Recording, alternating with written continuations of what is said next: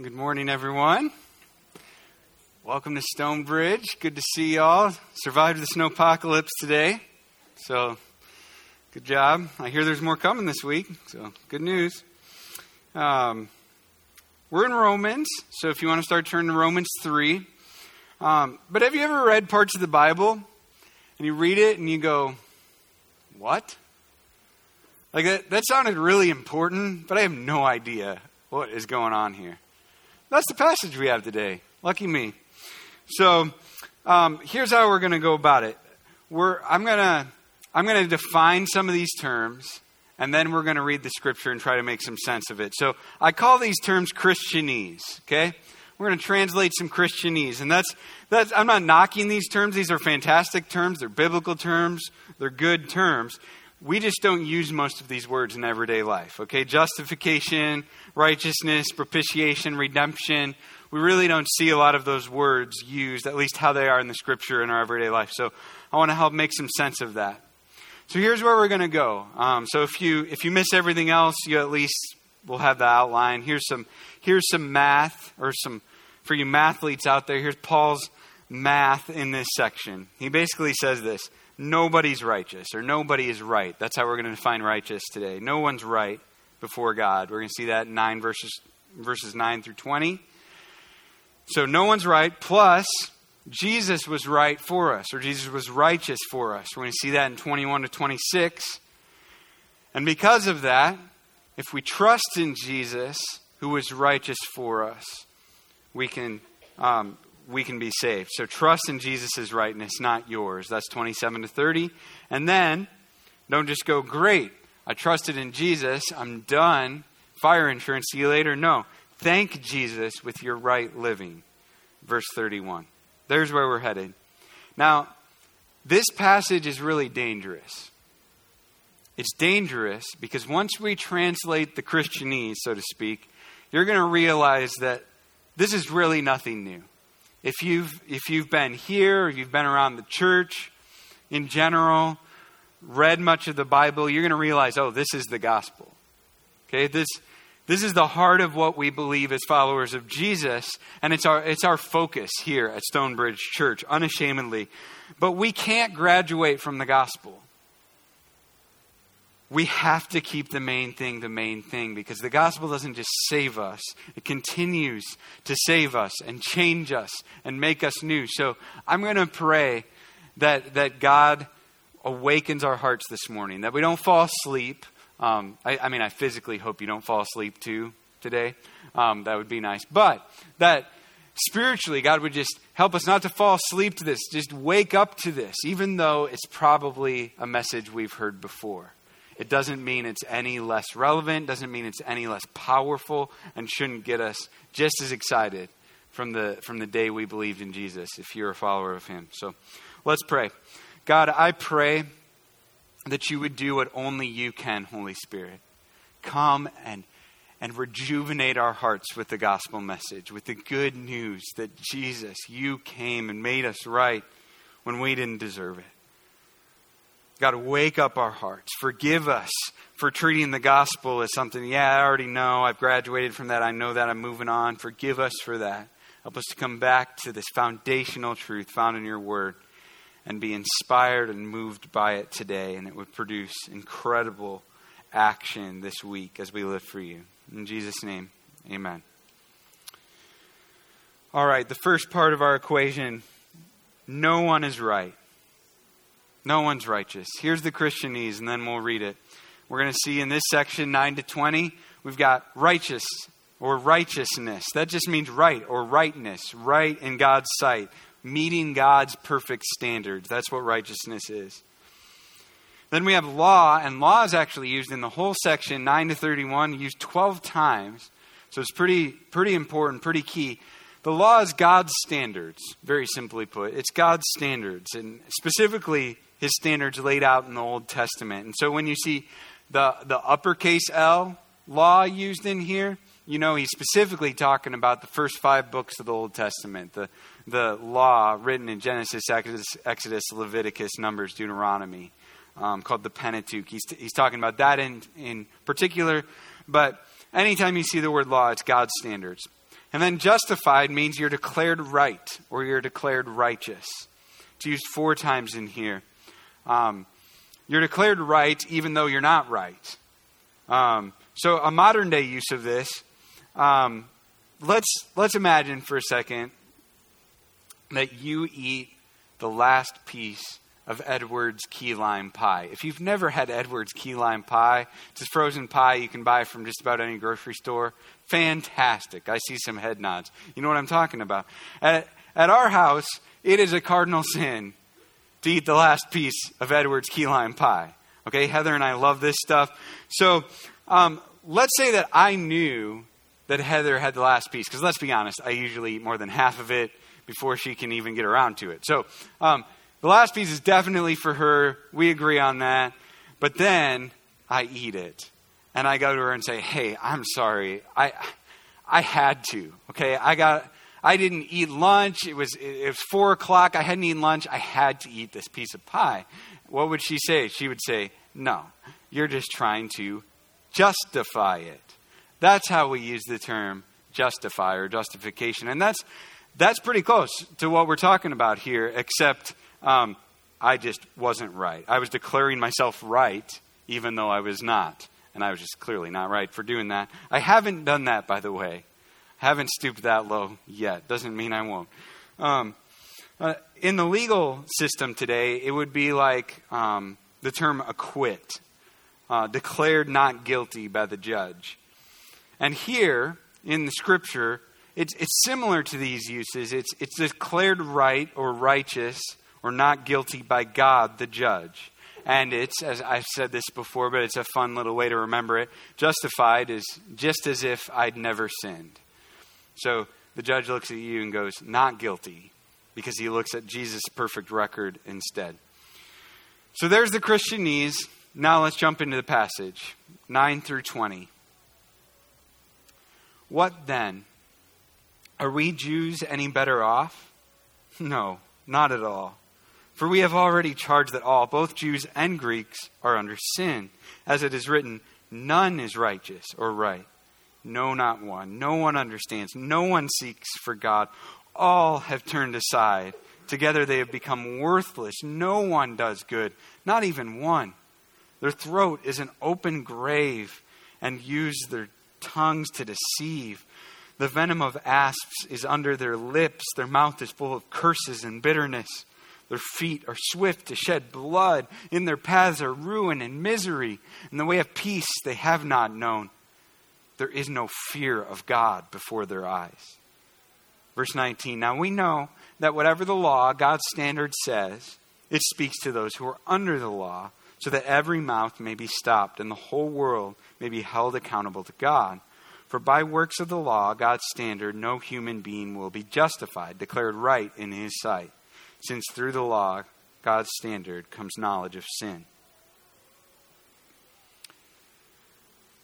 In verse 9, he starts out and he's saying, hey, nobody, including Jews, who were, key word were, God's chosen people, are right before God. No one's righteous. And Paul proved this masterfully, right? If you're going to prove something to someone, use their own words against them, or their own something that they really revere. Paul uses the Jewish scripture, the Old Testament, to make his case. The Old Testament law. So he says, look at all of these quotes. So if you look at verse 10 through 18, it's all in quotes. It's because he's quoting all sorts of Old Testament scripture. And you can see those behind me if you're interested in those cross-references. But notice the progression. Verses 10 through 12, he's talking about our general sinful condition. Right? No one is righteous. No one understands. No one seeks God. All have turned away. Then he dives in a little more specifically. He says, but you're not just sinful in general. Your speech is sinful. Verses 13 and 14. Verses 15 through 17. Now your actions are sinful. And then verse 18, he describes the root of the problem. And the root of the sin problem is this, that nobody fears God. And fearing God is also kind of a Christianese of sorts. But fearing God as used here, means to be in awe of God or be amazed by God. And if you're not amazed by God, if you're not in awe of God, if you don't fear God, why would you care about his standards? Now, fast forward to 2020, I would say that regular churchgoers are most like the Jews that Paul's addressing in this section. We get tricked into believing we're better than other people because we got up on a crummy day and showed up at church. We get tricked into believing, I read my Bible every day this week, so I'm better than that person. Or I prayed a bunch, or I attended a connection group, or I served some people, or helped out the poor, shared the gospel, whatever. Are we churchgoers any better off than non-churchgoers? This passage says no, not at all. Apart from Jesus, we are all not justified. It's just as if we did sin because we did, because we have. We all deserve God's wrath. We all deserve hell.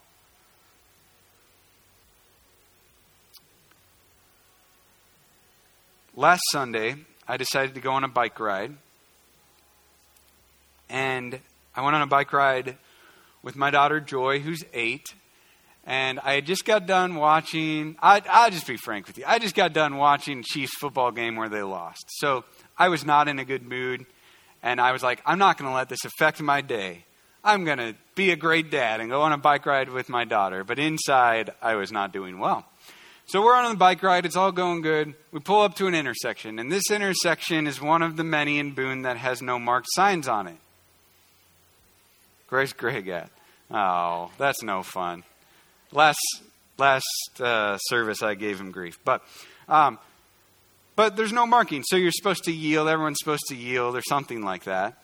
Although there's kind of unwritten rules and signs on some intersections I've learned. But roll up to this intersection. We're here. And there's another car right here stopped already. Now, if you've ridden your bike much around town, you know this. You know that you don't like to stop completely and get off your bike. If we're all honest with each other, we roll through most stop signs even while you're on your bike because it's annoying to put your foot down, okay? Let's just get that out. That's just how it is.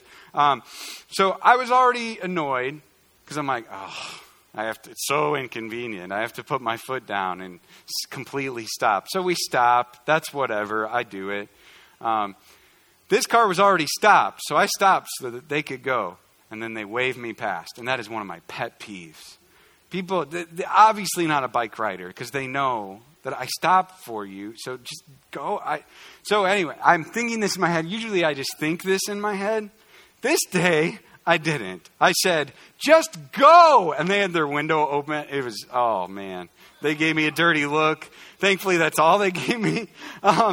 And off they went. If I see them, because I will recognize them, I will say I'm sorry because that was sinful and wrong. Here's the point. It's really tempting to read this list in verses 10 through 18 and go, man, these people are like that for sure. But it's us. It's me. It's you. Verse 14 says, their mouth is full of curses and bitterness. That sin that I committed, probably several sins, because I was probably idolizing the Chiefs, if I'm honest as well. And that showed in my reaction. Probably lots of sins going on there. That sin deserves God's wrath as much as anyone else's sin. I was listening to some Lecrae. He's a rap artist, a Christian rap artist. Some of his older stuff, man, it's like a sermon in a song. Even if you're not into rap, I think you might enjoy it. But anyway, the song called Live Free, he was describing sin. And then I was studying this passage. I'm going, oh yeah. Lecrae wasn't too strong. The Bible's really strong about sin. He said, sin is the laugh at his power, the rape of his mercy, the mock of his patience. It says he ain't worthy. I mean, that is strong stuff. But here's what's true. Apart from Jesus, nobody's right.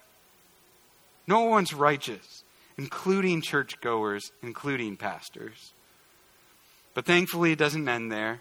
We have the next section, which talks all about Jesus' righteousness for us, how he became right for us, verses 21 to 26.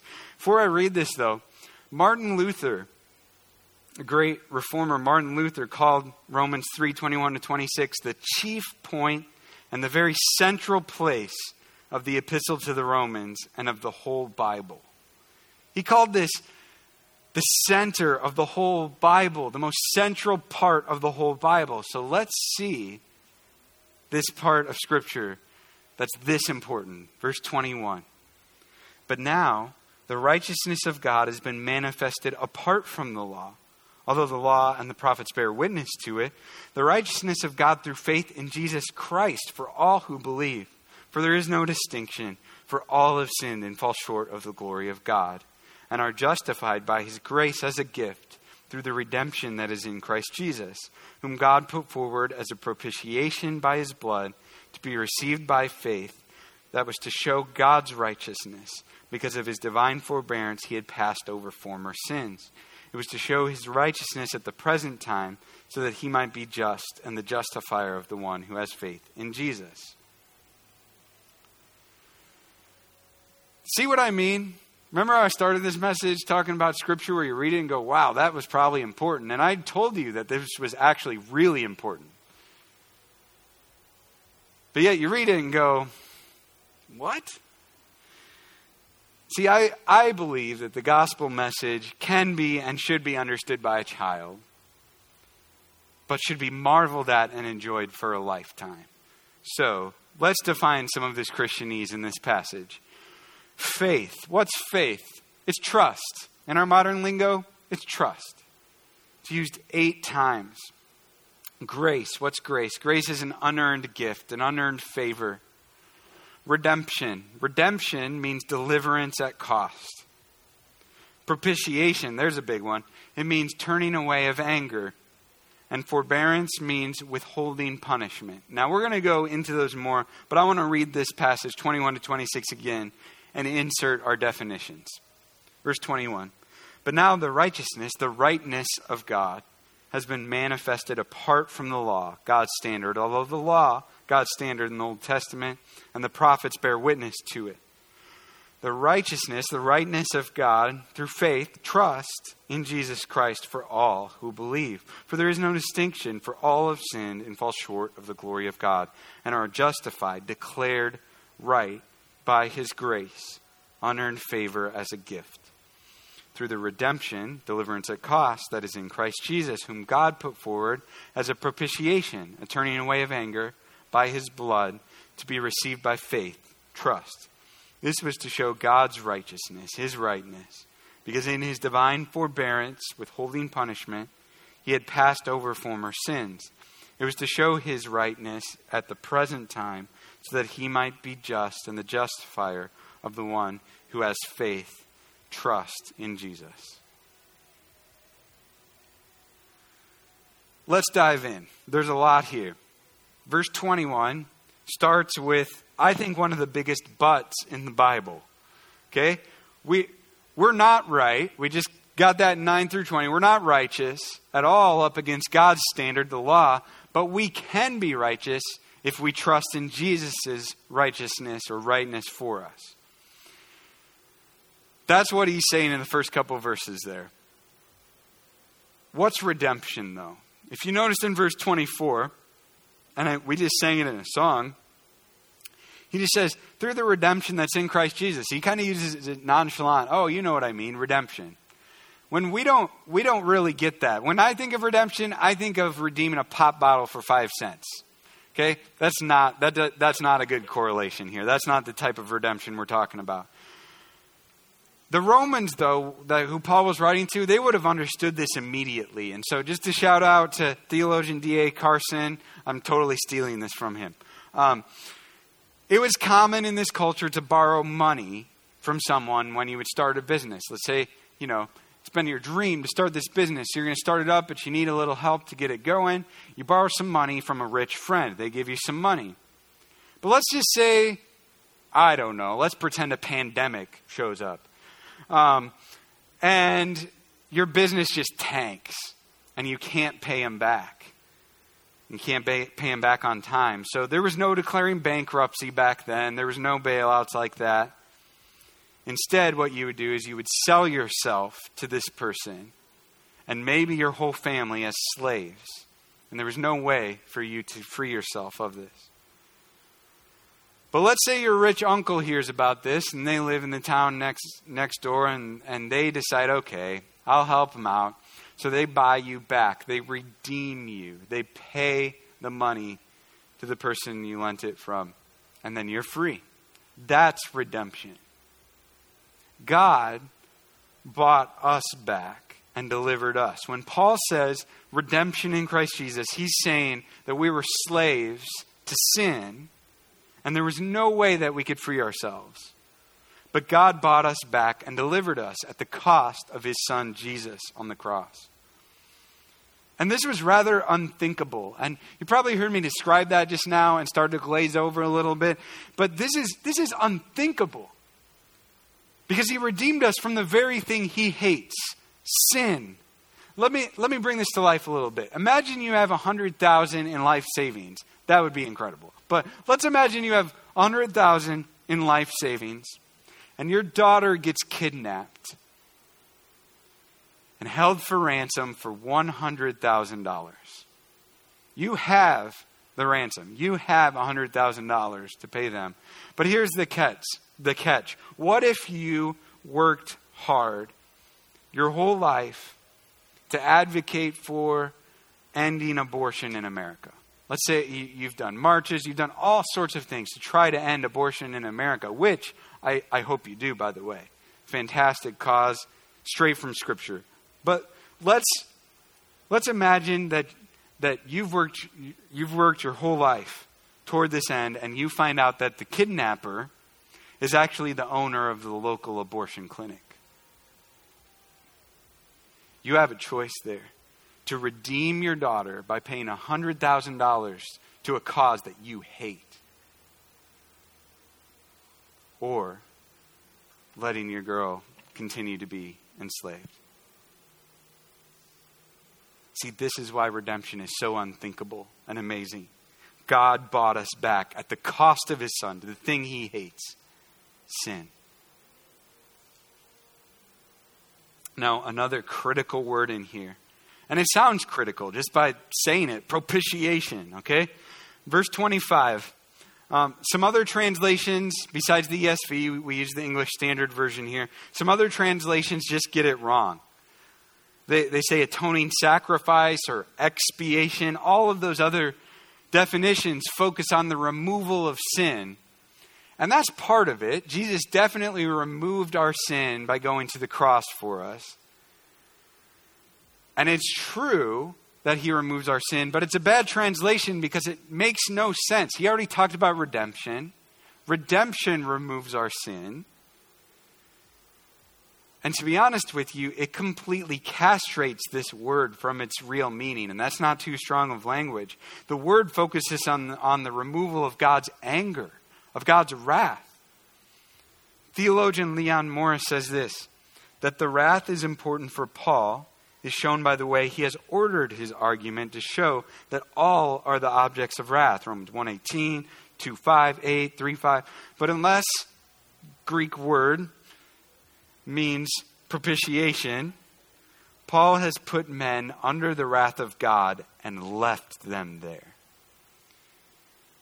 It has to mean this. This word means removal of wrath. Otherwise, God is angry at sin, wrathful towards sin. We read that in Romans 1. In Romans 2, it's all very, very clear. We see that, but then he just goes, poof, I'm happy again. It doesn't work like that. God is consistent. His anger had to be poured out on something or someone. And it was poured out on Jesus. That's propitiation. This is critical to the gospel. Otherwise, justification makes no sense either. Think about it like this. How could a just judge, God, declare someone right who is guilty, You'd be a bad judge. You go, oh, I know they're guilty, but you're not guilty. Makes no sense. Forgiveness, we understand, right? If the judge just went, okay, all right, I forgive you. But he hates sin. So he's not just declaring us forgiven. He's declaring us not guilty. But imagine if you declare not guilty someone who is guilty. You just saw how terrible we are in Romans 1-3. How could the judge, God, do that? Here's how. The judge, God, loved guilty sinners so much that he called the court to a brief recess, got his son and substituted his son, took the punishment for us, the guilty party.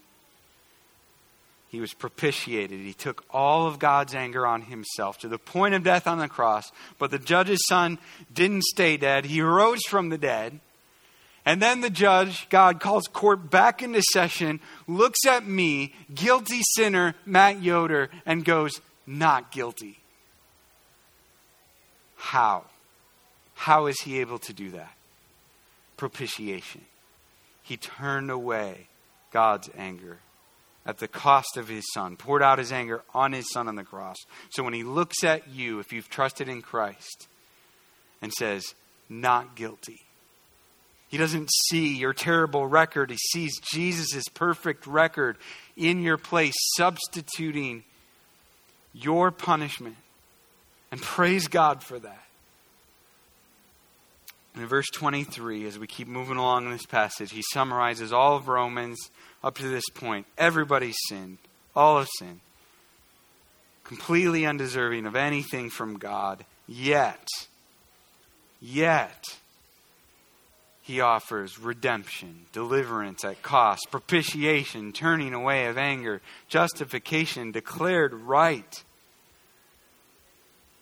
And all of this, verse 24, is a gift, it says. A gift of grace, unearned favor that we receive the very second we trust in Jesus. The very second you have faith in Jesus, you just get this perfect record.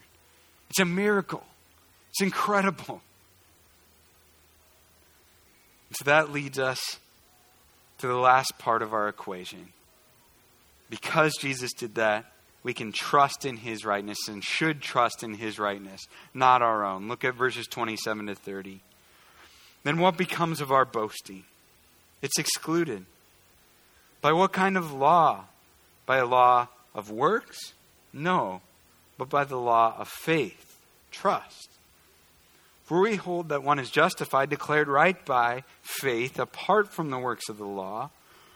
Or is God the God of Jews only? Is he not the God of Gentiles also? Yes, of Gentiles also, since God is one who will justify or declare right the circumcised by faith, trust, and the uncircumcised through faith, trust.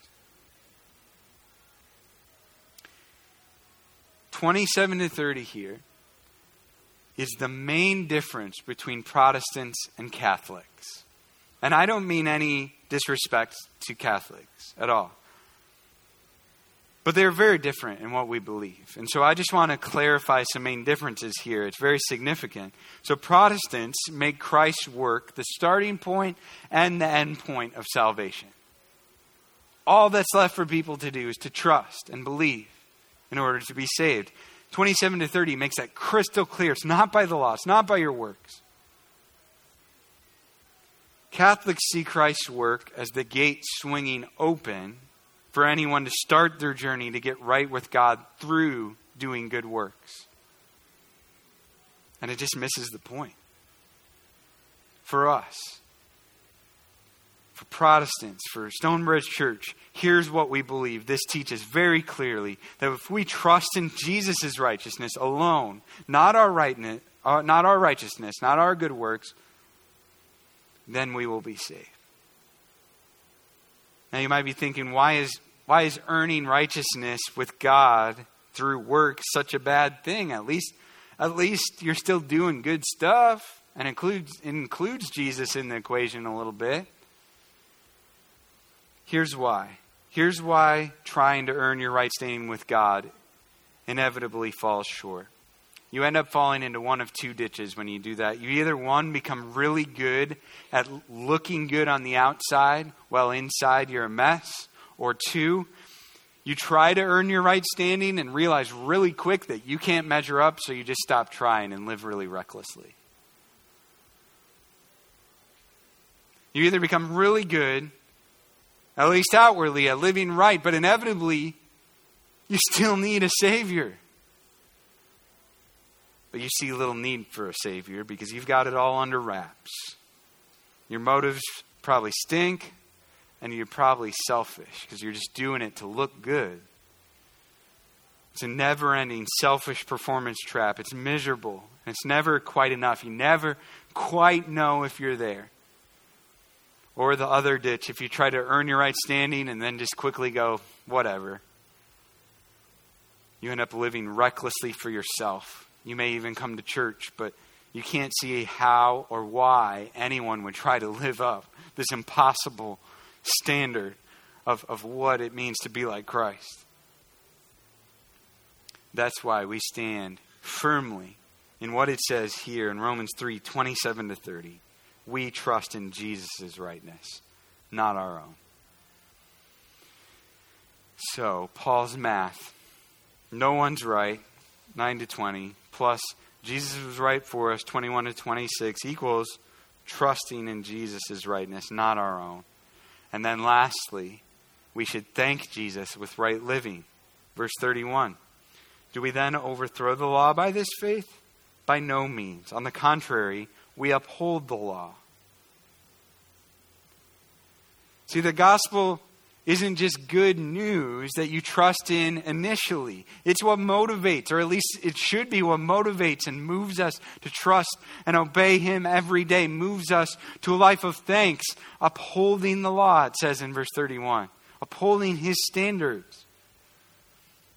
Think of the good things that you do for God after you trust in Him, not as a way to get His approval, but as a way to say thank you for the approval you already have from Him because of the cross. Pastor C.J. Mahaney in his book, The Cross-Centered Life, said it well. He said, the gospel isn't one classroom among many that you'll attend during your life as a Christian. The gospel is the whole building that all the classes take place in. So if you're here today and you're struggling with sin, maybe you're really hurt by other people and you walk in here today just feeling really wounded. Or whatever situation you're in right now. I mean, all of us have a story. All of us have stuff going on. It is a hard world, especially in 2020. We walk in here struggling. Here is the starting spot.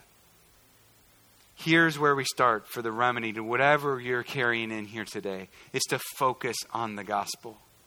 Find rest and motivation in the finished work of Jesus. And don't take your eyes off of the gospel. Don't take your eyes off of Romans 3:9-31. Let it motivate you, move you by the power of the Holy Spirit to live for Him as you look to the cross. Let's pray.